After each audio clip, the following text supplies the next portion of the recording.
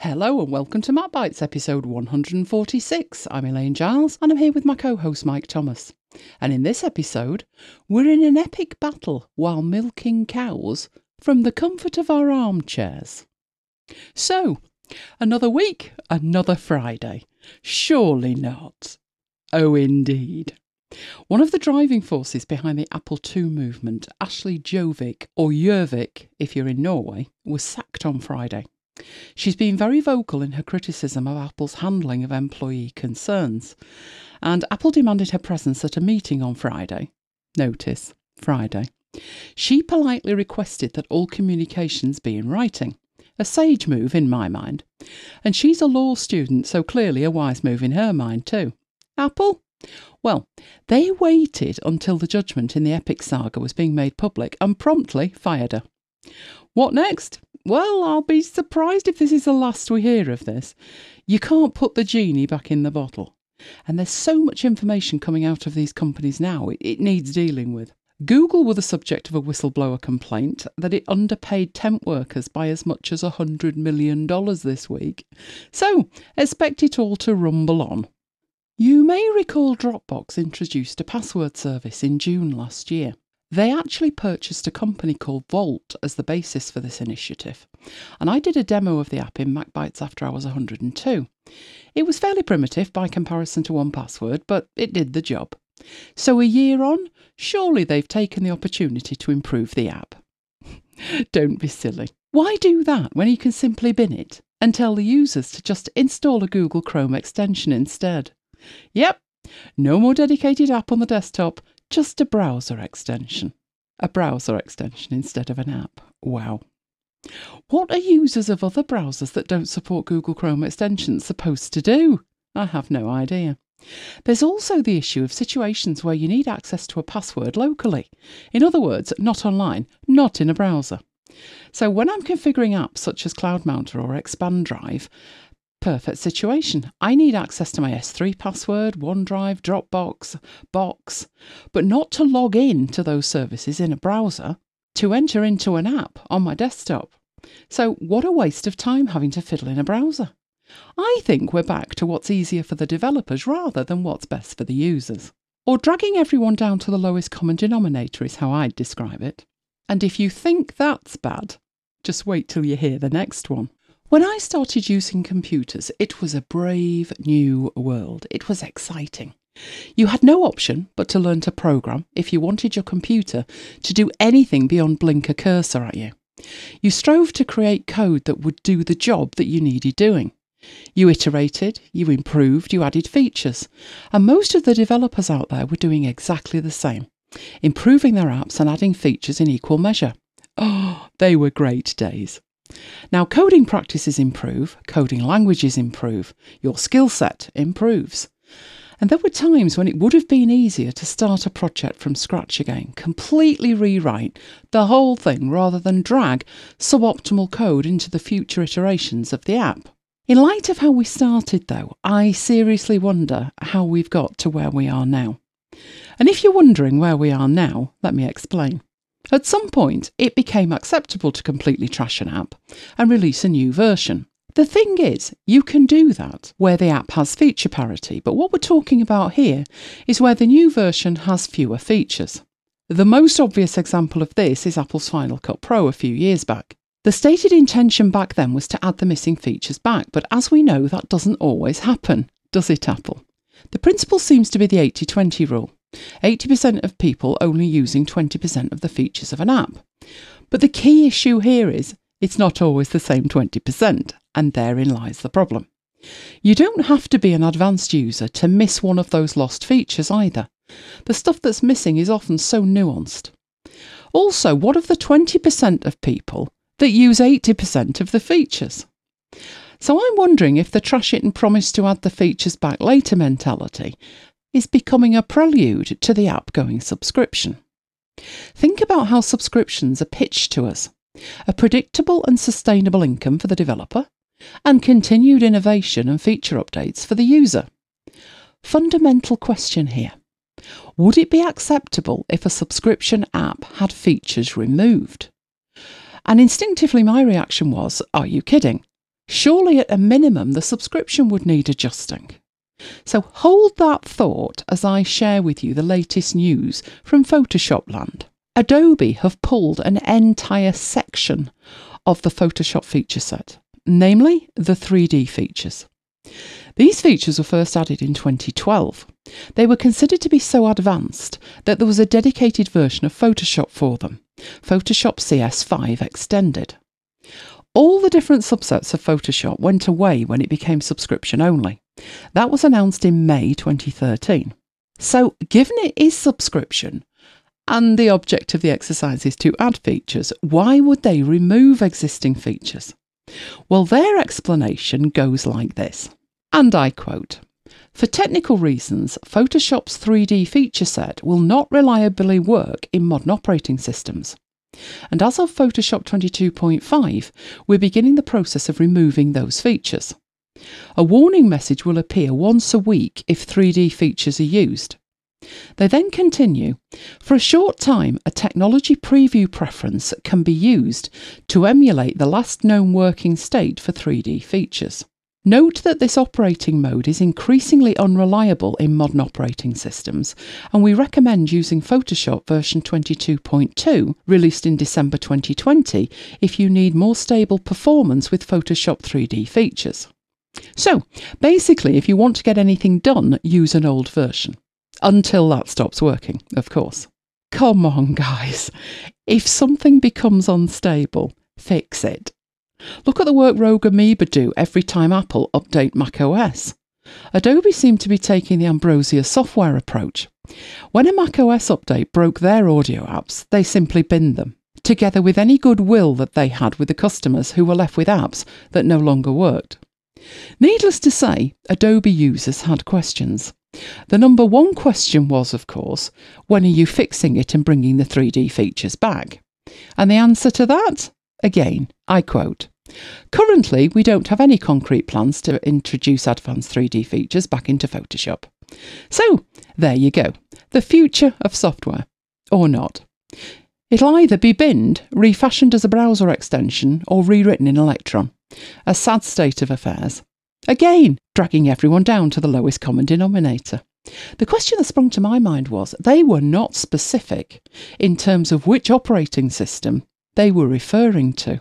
Oh, I wish we knew. But they did not mention it at all. But no changes to the operating system should impact long-term features within an application that have been there for the last 9 years, and now you're just taking away, but still charging the same subscription. Naughty, naughty. Talking of broken tech. A story on the BBC News site rendered me speechless this week. Not all bad then. A lady had applied for planning permission to the local council here in the UK. It was on behalf of a charity that she represented, and the request was for retrospective planning permission for change of use of land that she owned. She wanted it changed from agricultural to animal rescue. So far, simple. Except the length of time it was taking. She'd already waited 6 months. Finally, the letter announcing the decision arrived. The council had refused the planning permission, which was bad enough, but the council had to give their reasons.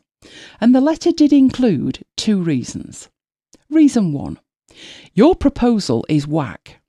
Reason 2, no mate, proper whack. Pardon? What department sent that out?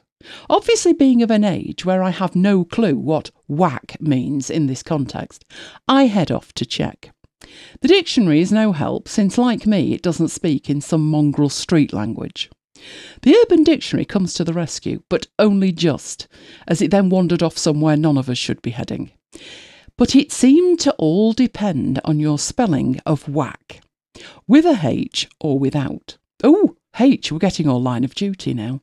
Anyway, in the adjudication it was spelt with a H. Wrong. For the intended meaning it would appear without is more accurate, and it means bad. Either way, what sort of wording was this for a legally binding document? The lady was horrified and asked the council what was going on, as did the rest of us. System error. Just a minute. That's not a system error. That has to be an operator error. No system is going to automatically use language like that. Plus the fact these decisions have to be made by the local planning committee.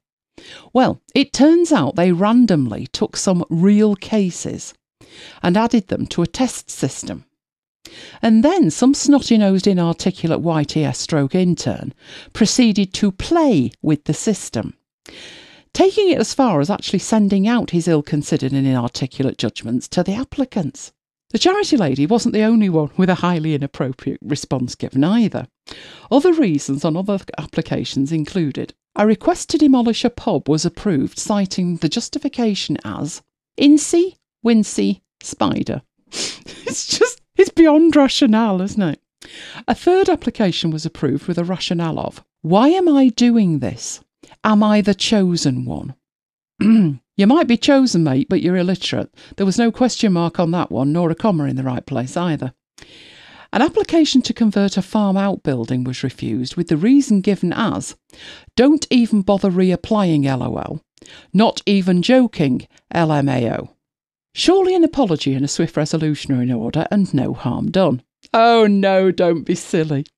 In true British fashion, it's a complete carve-up. These letters, despite clearly not being the legitimate outcome of the applications, are indeed legally binding. To be overturned, all parties need to attend court hearings at a cost of £8,000.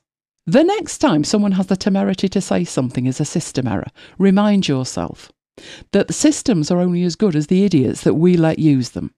It's human error, it's idiotic. You never mix live data with test data.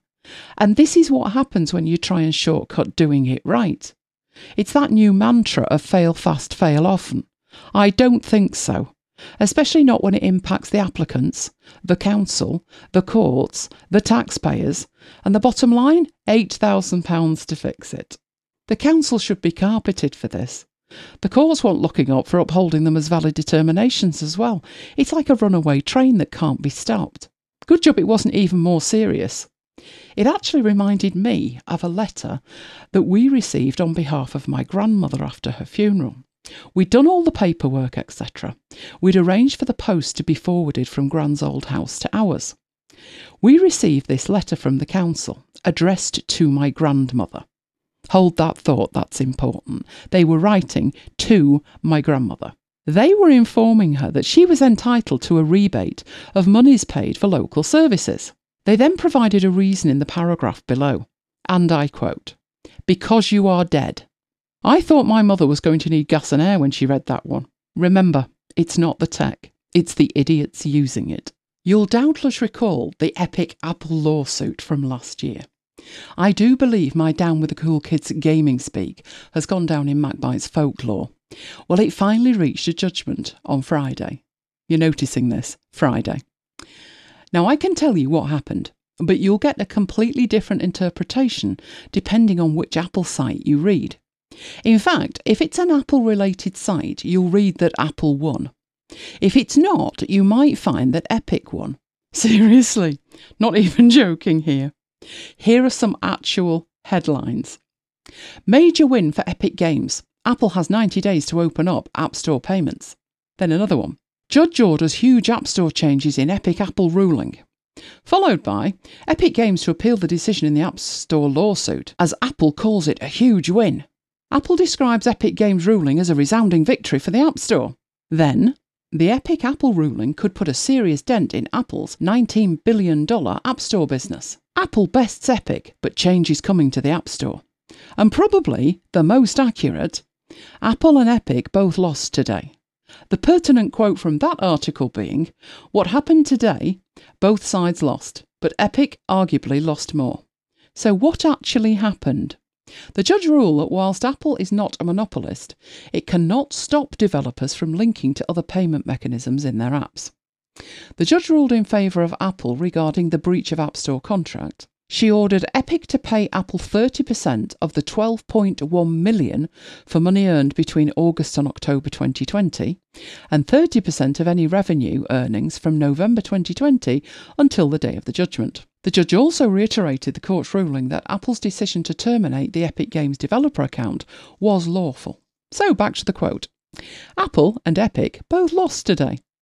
The only winners in litigation are the lawyers. I thought we all knew that. Many years ago, as a young law student, I visited the oldest bookshop in London, around in Dickens' day, Wildey's Legal Bookshop. As I was leaving the undergraduate department, a sketch above the door caught my eye.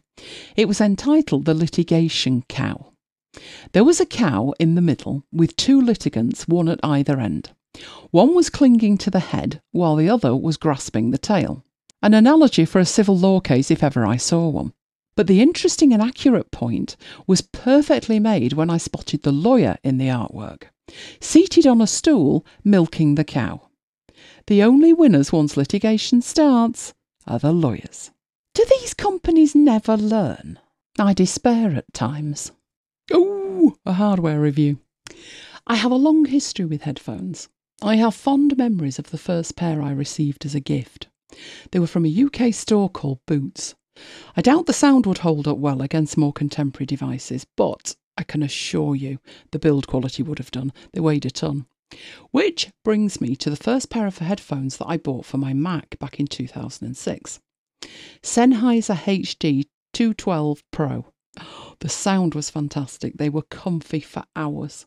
You could replace the pads. They were perfect except for the cable, which was hardwired into both sides, and it was just far too thin. When one cable started to die, you had the Norman Collier style sound, and that was before it completely died and you were rendered stone deaf on one side.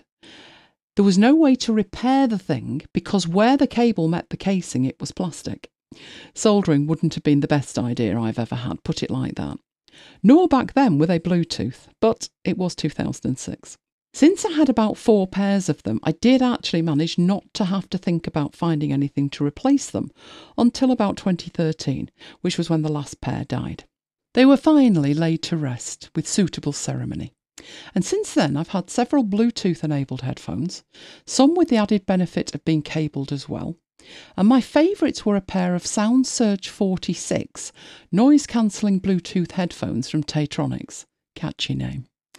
Now, given the original price of £88, and I got them in a sale for only £45, I didn't actually expect them to be anything spectacular, but I was blown away. And I would still happily be using them now, but for one thing, which isn't actually a showstopper, except aesthetically. The pads split, revealing the inner foam. Sadly, the pads can't be replaced, and the model is no longer made. So I was in the market for a new pair of headphones. They were going to have to be something special to even equal the Tektronix, much less surpass them. Again, I spotted a potential replacement in a sale. A brand I'd bought before, One Audio. The previous One Audio pair was an inexpensive wired model. I actually think I potentially bought them for my father, so that would have been about 2013. But the sound was good, so I took advantage of the sale and they were soon on their way. The ones that I got are the One Audio A30 model. So they do have Bluetooth. I would say they take fractionally longer to activate the Bluetooth, but once you hear the voice confirming that they're turned on, then the connection is absolutely instant. Also, that voice, don't know about you, the voices on Bluetooth headphones drive me insane.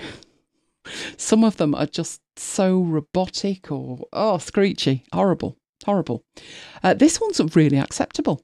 By comparison to some of the other ones I've heard, it's quite neutral and muted, which is quite important. They are DJ style headphones in terms of the cable. So there is a detachable cable, which is great on many levels. For me, it means I can change the colour. So what comes with it is black, but I prefer a red cable. I know it's indulgent, but if it's black, I tend to trip up over it, which I don't know how I manage, because at 6 foot, it hardly touches the floor, but trust me, I do. So I do like a red cable. You can also change the length of the cable. So you could have 3, 4, 5 cables, all of different lengths, that you can just plug in and out. I actually don't plug these into the computer or into the large box that I have on the floor that attaches to my speakers. I have a cable that goes where it needs to go, and it's just an extension cable. So I can actually plug the cable in and change the cable without all the associated climbing all over the place, which is another reason to have different lengths of cables available. It also means that should the cable break, you can buy a new one, which is how come I've ended up with a fabric red cable and not a cleanable cable that I prefer. Because while there were other cables that were that kind of rubberised texture, no, I ended up with a fabric one. But it's fine, I'll replace it when it gets dirty. That was my logic when I bought it. And having had so many headphones where the headphones were fine but the cable went, that's a really useful feature. Now, once you plug the cable in, it automatically disconnects the Bluetooth. And using it cabled, you don't need battery power. Now, they also have active noise control, also known as noise cancellation, which reduces the unwanted sound by the addition of a second sound specifically designed to cancel the first. I am always highly sceptical about noise reduction, but these are fabulous. Throughout the summer, I've been sat in front of my industrial-sized fan, and these headphones, they do a fantastic job. In terms of control buttons, you've obviously got on and off, play and pause, forward and backward, and volume up and volume down. I tend to steer away from control buttons. Do you know why? I'm always pressing the wrong ones. That wouldn't matter, I don't think, in terms of volume up, volume down wouldn't be an issue, but forward and back is a nightmare if you're listening to audiobooks. Because you're like, I'm now totally lost where I am in this book. Whereas if it's with a song, you know, you can just go back and think, yeah, that's the one I'm looking for. Much more difficult with an audiobook.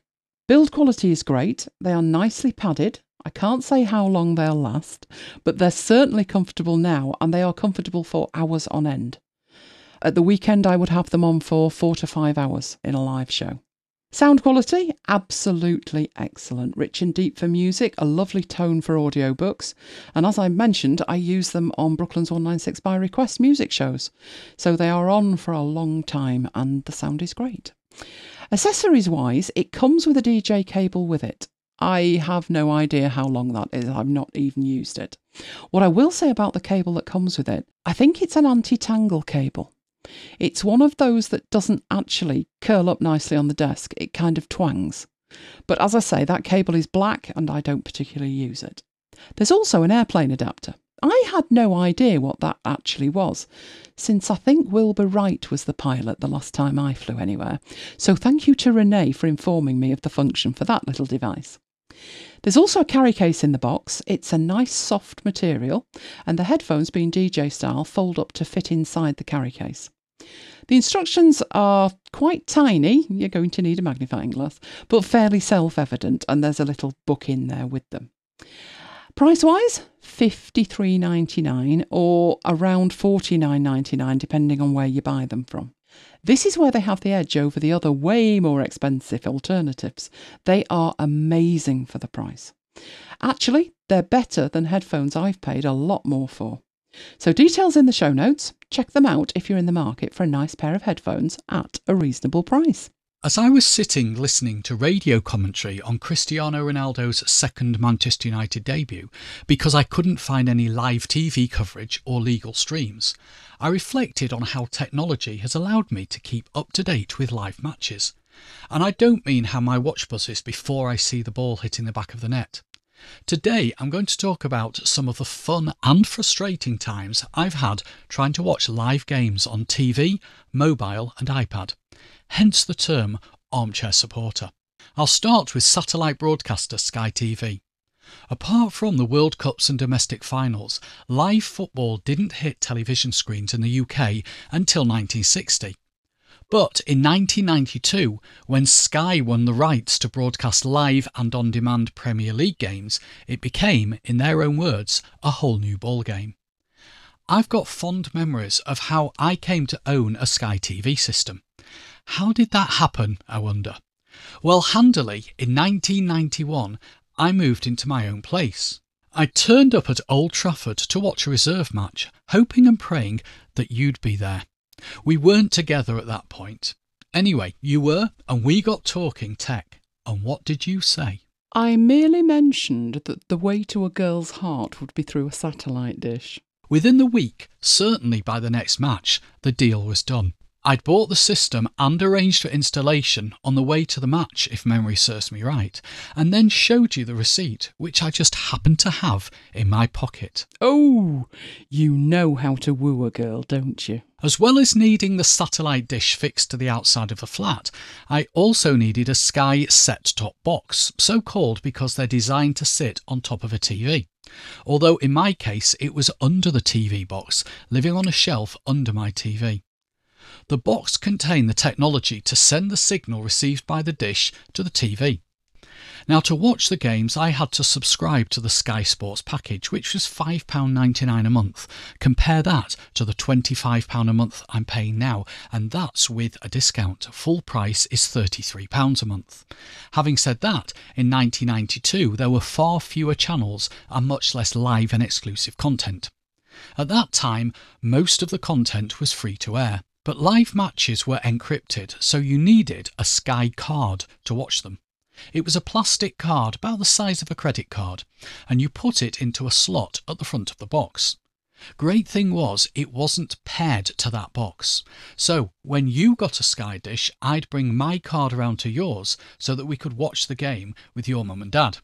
I do remember in the early 90s staying in a hotel. I was doing some on-site training and United were playing in a cup game. I'd left my Sky card with you so that you could watch it, and my priority when booking a hotel was whether they had Sky. I found a hotel that did, I booked it, I had my dinner when I got there, settled down to watch the match, and I could hear the commentary but no picture. And the screen had random flickering dots, better known as TV snow. I'm sure you've seen that yourselves. I thought there was something wrong with the TV, so I kept thumping it, thinking that the internal receiver just needed a nudge. Nope, the game was encrypted. It turned out, when I asked at reception, they did have Sky, but not Sky Sports. Then, in the late 90s, On Digital won exclusive rights to screen every match from the UEFA Champions League. And to watch the games, you needed a box. Yes, another box, another subscription. If you've ever heard us talk about the Monkey Box, that's what we were talking about. The service was advertised by English comedian Johnny Vegas, accompanied by a talking stuffed monkey. A sort of alpha of MacBite Siri, I guess. Anyway, we used to have date nights on a Wednesday, so I'd bring the box to yours, so we could watch the game together. How romantic. If you're wondering why date night was at yours, the TV reception at my flat was poor. So poor, in fact, that I had to buy a better aerial, which I put in the loft rather than attach it to the outside of the flat. So another work-related trip, another hotel stay, another European night. And not wanting to miss the game, what did I do? Yes, I took the Monkey Box and the aerial with me. What must I have looked like lugging an aerial through a hotel? And then to top it off, I could only get one channel and they were showing the Leeds United match. In the end, On Digital went into administration and the Monkey Box, well, that was consigned to the tip. In June 2002, we spent a weekend in Brighton. We had press and access all areas VIP passes for a beach soccer tournament that Eric Cantona was playing in. But June 2002 was also when the World Cup was being played. England were playing Sweden at 10:30 on a Sunday morning, and as the beach soccer games weren't kicking off until the afternoon, the VIP and press area wasn't open, and we couldn't stay in the hotel. So how did we watch the game? Well, we sat in the car with your miniature pocket TV with its built-in pull-out aerial and 2-inch screen. Don't laugh, that was state of the art at the time, and certainly didn't need a porter's trolley to get it to the hotel room. So, roll on a few years, the iPhone had launched, and Sky, sensing another revenue-generating opportunity, launched another subscription. The Sky Sports mobile app costs £4.99 a month, and it was paid via iTunes. And it didn't require a full Sky subscription, which by that time was around £30 a month. So we ditched the full Sky subscription and paid the £4.99 monthly fee instead. Through the app, I was able to watch all the live games shown by Sky. But unfortunately, that experience didn't last.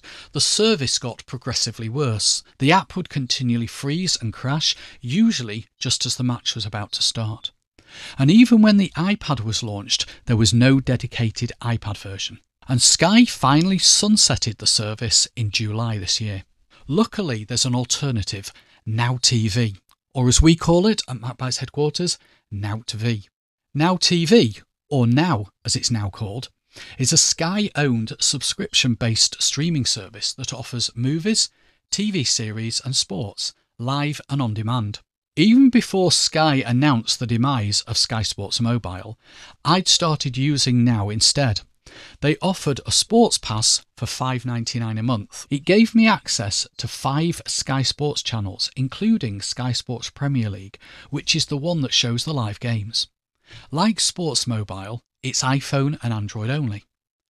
The subscription was paid monthly, and in May this year, after the season finished, I stopped paying. My plan was to start paying again in August, when the new season started. Imagine my shock when I went to the Now website to renew my subs a few weeks ago to find that the £5.99 package was no longer available. They now offer 2 packages.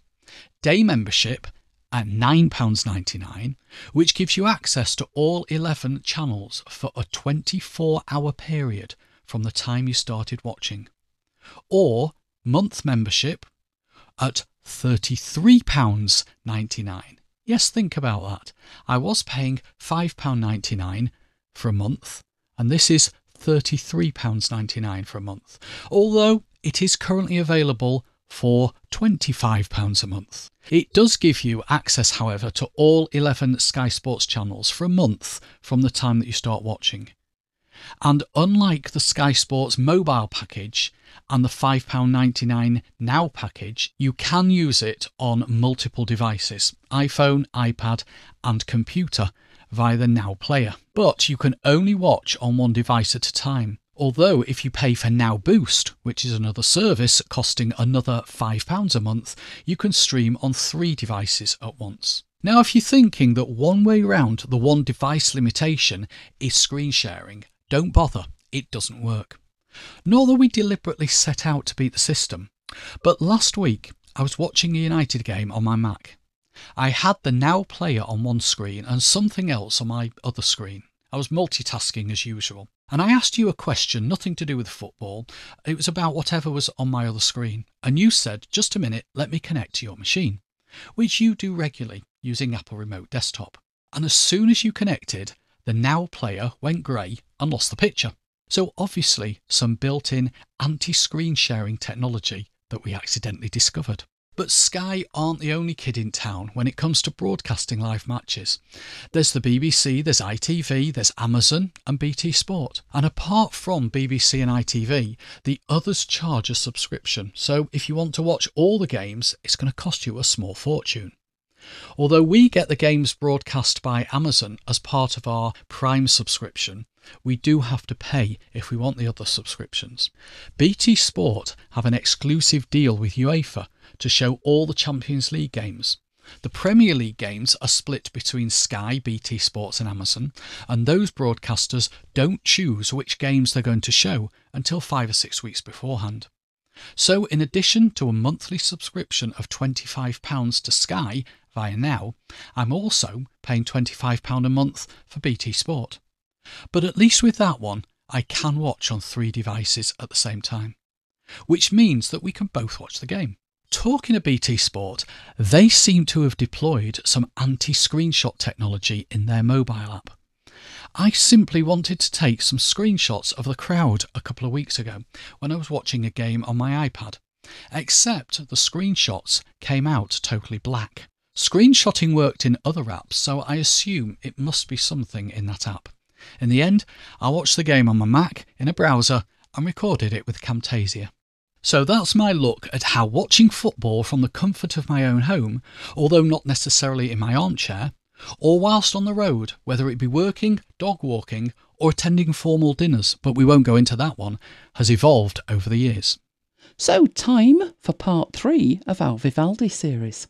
And I promised this time I'd be looking at web panels. Buckle up for an exciting ride. Web panels are customisable tabs hosted in a sidebar. Now, when I say customizable, there's also 5 built-in web panels. So these are Vivaldi specific, and they provide access to specific Vivaldi functions. The first of these is bookmarks. In essence, the sidebar gives you access to all the bookmarks that you have in Vivaldi.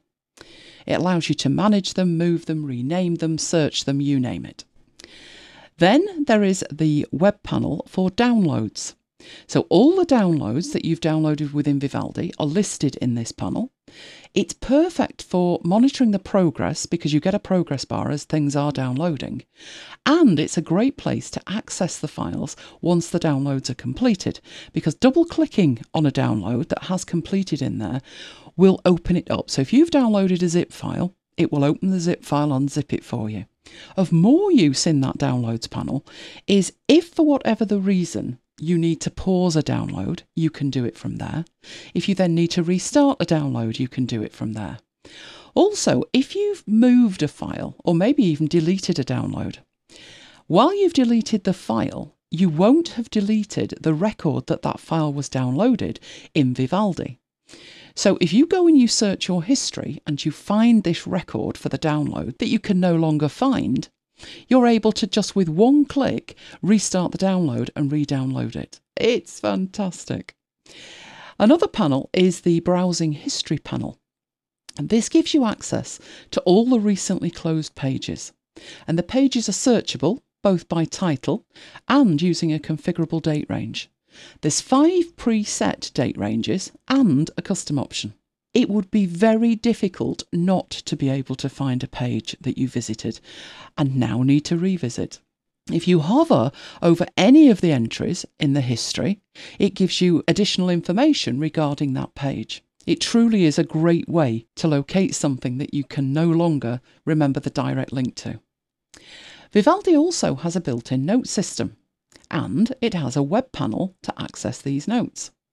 So the Notes panel hosts the notes, allowing access to both the web pages that you're referencing and the notes that you choose to make about them. So because the web panel sits to one side or other of your browser, you've got the main window where your information is, but if you want to take some notes, you have this panel to do so. And it's not just typewritten notes either. If you want to highlight some text and right-click, it will give you the option to create a new note. But rather than just add the text to the note, it will also take a screenshot to provide you the full context of the text that you've captured. It truly is amazing. The 5th built-in web panel is the Windows panel. Now, in addition to multiple tabs, Vivaldi supports multiple windows, like many browsers. The Windows panel provides a searchable, hierarchical navigation of all the pages that are open in the current window. Now that might seem redundant because you've got tabs, so you can navigate between tabs in a specific window just by clicking the tab. Well, what makes the window panel better is it's collapsible into folders, so if you have pinned tabs, they're separate and can be folded up. And it also makes all the open tabs searchable with a search field and sortable. And the thing with the sortable bit is, I initially thought if I sort these alphabetically, it's going to move my tabs. But no, it only does it within the Windows web panel. So it's a fantastic way again to search through your open tabs to find a tab that you're specifically looking for. And if you, for whatever reason, do want to go through your tabs alphabetically, you can do that as well. And they're just the built-in options. There's also the ability to have completely customized web panels. Now, those custom web panels are really opening a URL and showing you that URL in a sidebar. The width of the sidebar can be tweaked. So while some sites work perfectly in a narrow view, you can make it half the width or more of your browser if you choose. So you're putting a URL in and that site will be loaded into the panel. What makes something perfect for a web panel? Here's a few ideas for you. Making notes. Now, there is the Vivaldi Notes panel, and that's where you will save Vivaldi notes. But if you're ever forced to work cross-browser, then having notes locked within Vivaldi, not the best idea. What you can do with a web panel is host as many different note services as makes sense for you. So the one that I tend to use for cross-browser use is Google Keep, because I don't use Google Keep for anything else. So initially for me, I have 0 notes in Google Keep. But if I'm working on a project and I need to work cross-browser and I want to have some information available cross-browser, then I will put it in my Google Keep web panel. Then when I go to another browser, I can do exactly the same in there and I have access to that information. But it also works no matter which notes service you use. So I also have tabs for Roam and Notion, because they're what I use most of the time. But if you use Microsoft OneNote or Simple Note or even Evernote, you could have all of them, or whichever makes sense to you, open in a web panel, and each web panel would be dedicated to one of those services. It truly is such a flexible way of working, it's amazing. I also create a productive environment with my web panels. As many of you know, I host a music-based radio show every Saturday night. And managing all of the tools that I need, the windows, the services, it would just be impossible if it weren't for a couple of Vivaldi features. So I host 2 chat services together with a playlist in a Google spreadsheet and email in another tab, all in a single view. And that's made possible with 2 features, web panels and tiled pages, which we'll look at in an upcoming part of this series. So the web panels host the Brooklands 196 chat at brooklands196.com. So all I need to do is make a web panel that points to brooklands196.com, scroll down, and there is the chat. And the second one is a dedicated web panel to host WhatsApp. And then all I need to do is flick between the 2 chats to access them both. Another thing that I use a custom web panel for is to create flow. You know, that ambience to work by thing? Well, I've got a service called Focus at Will, and it provides upbeat or even very relaxing music to work by. Previously, it would have to be open in a dedicated tab, which, you know, it's not that arduous, but I am still sat there staring at the tab name with all of my other tabs. But with a web panel, I point it at Focus at Will, I start the music that I want, and I close the panel. Music carries on, and I've got no distractions looking at it. It's genius. Other uses for that web panel? Well, I don't do this, but that's just me. But you could put Twitter in there, you could put Facebook in there. You know, if keeping in touch 24/7 is your thing. I tend to ring fence those things. In fact, I only access Facebook in Firefox. Firefox has this amazing extension called Containers, and it makes sure that Facebook doesn't track me anywhere. So while Vivaldi probably could do that, I'm used to using Firefox. So if I say to myself, you know, I'm only going to use Facebook in Firefox, I automatically throughout the day don't even think of opening Facebook because I'm in Vivaldi and I'm not in Firefox. So there you have it, one of my favourite features in Vivaldi, web panels. Next time, I'm going to look at bookmarks. And before you think bookmarks boring, oh no, there is so many ways to access bookmarks, so many ways to manage them, and so many extra features no other browser has. So that's all for next time. Don't forget the MacBites live coverage of the great Apple event tomorrow being the 14th of September. If you're doing a MacBites marathon in the future, it's currently 2021. So we're California streaming live from 5 p.m. UK time, and you will find us at macbytes.fm. Yes, I know. That means a whole glorious hour for you to share your pre-show thoughts. Then live chat during the keynote itself, followed by post-keynote chat. Don't forget treats to sustain you through a potentially glorious session.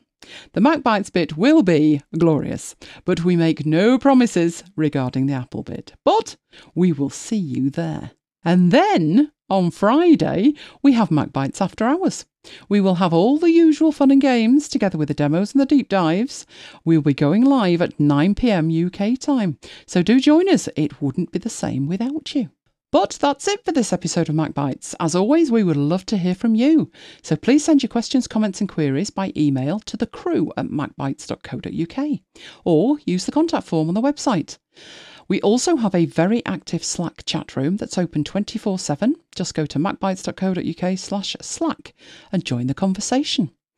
You can follow MacBites on Twitter at twitter.com/MacBites, and you can follow me personally on Twitter at twitter.com/Elaine Giles. And you can follow me at twitter.com/ThomasMike. And you can follow me at twitter.com/MacBitesSiri. So until next time, this has been Elaine and Mike bringing you MacBites. Goodbye. Goodbye and see you next time. Thank you, Alexa. What are you two up to? I've just ordered a few things. Like what? Like a lovely low-level stool. Oh, and a cow. I ordered a cow. A cow. Yes, a cow. She answers to the name of Ermintrude. What on earth did you buy a cow for? For 2 reasons. Go on then, because I can't even think of one reason. 1. It will stop them moaning about not being able to get milk delivered during these shortages. I can't argue with that logic. 2. I figure it will stop them squabbling over us. They can argue about who's having custody of Ermintrude instead. Good point. I'll help you unpack.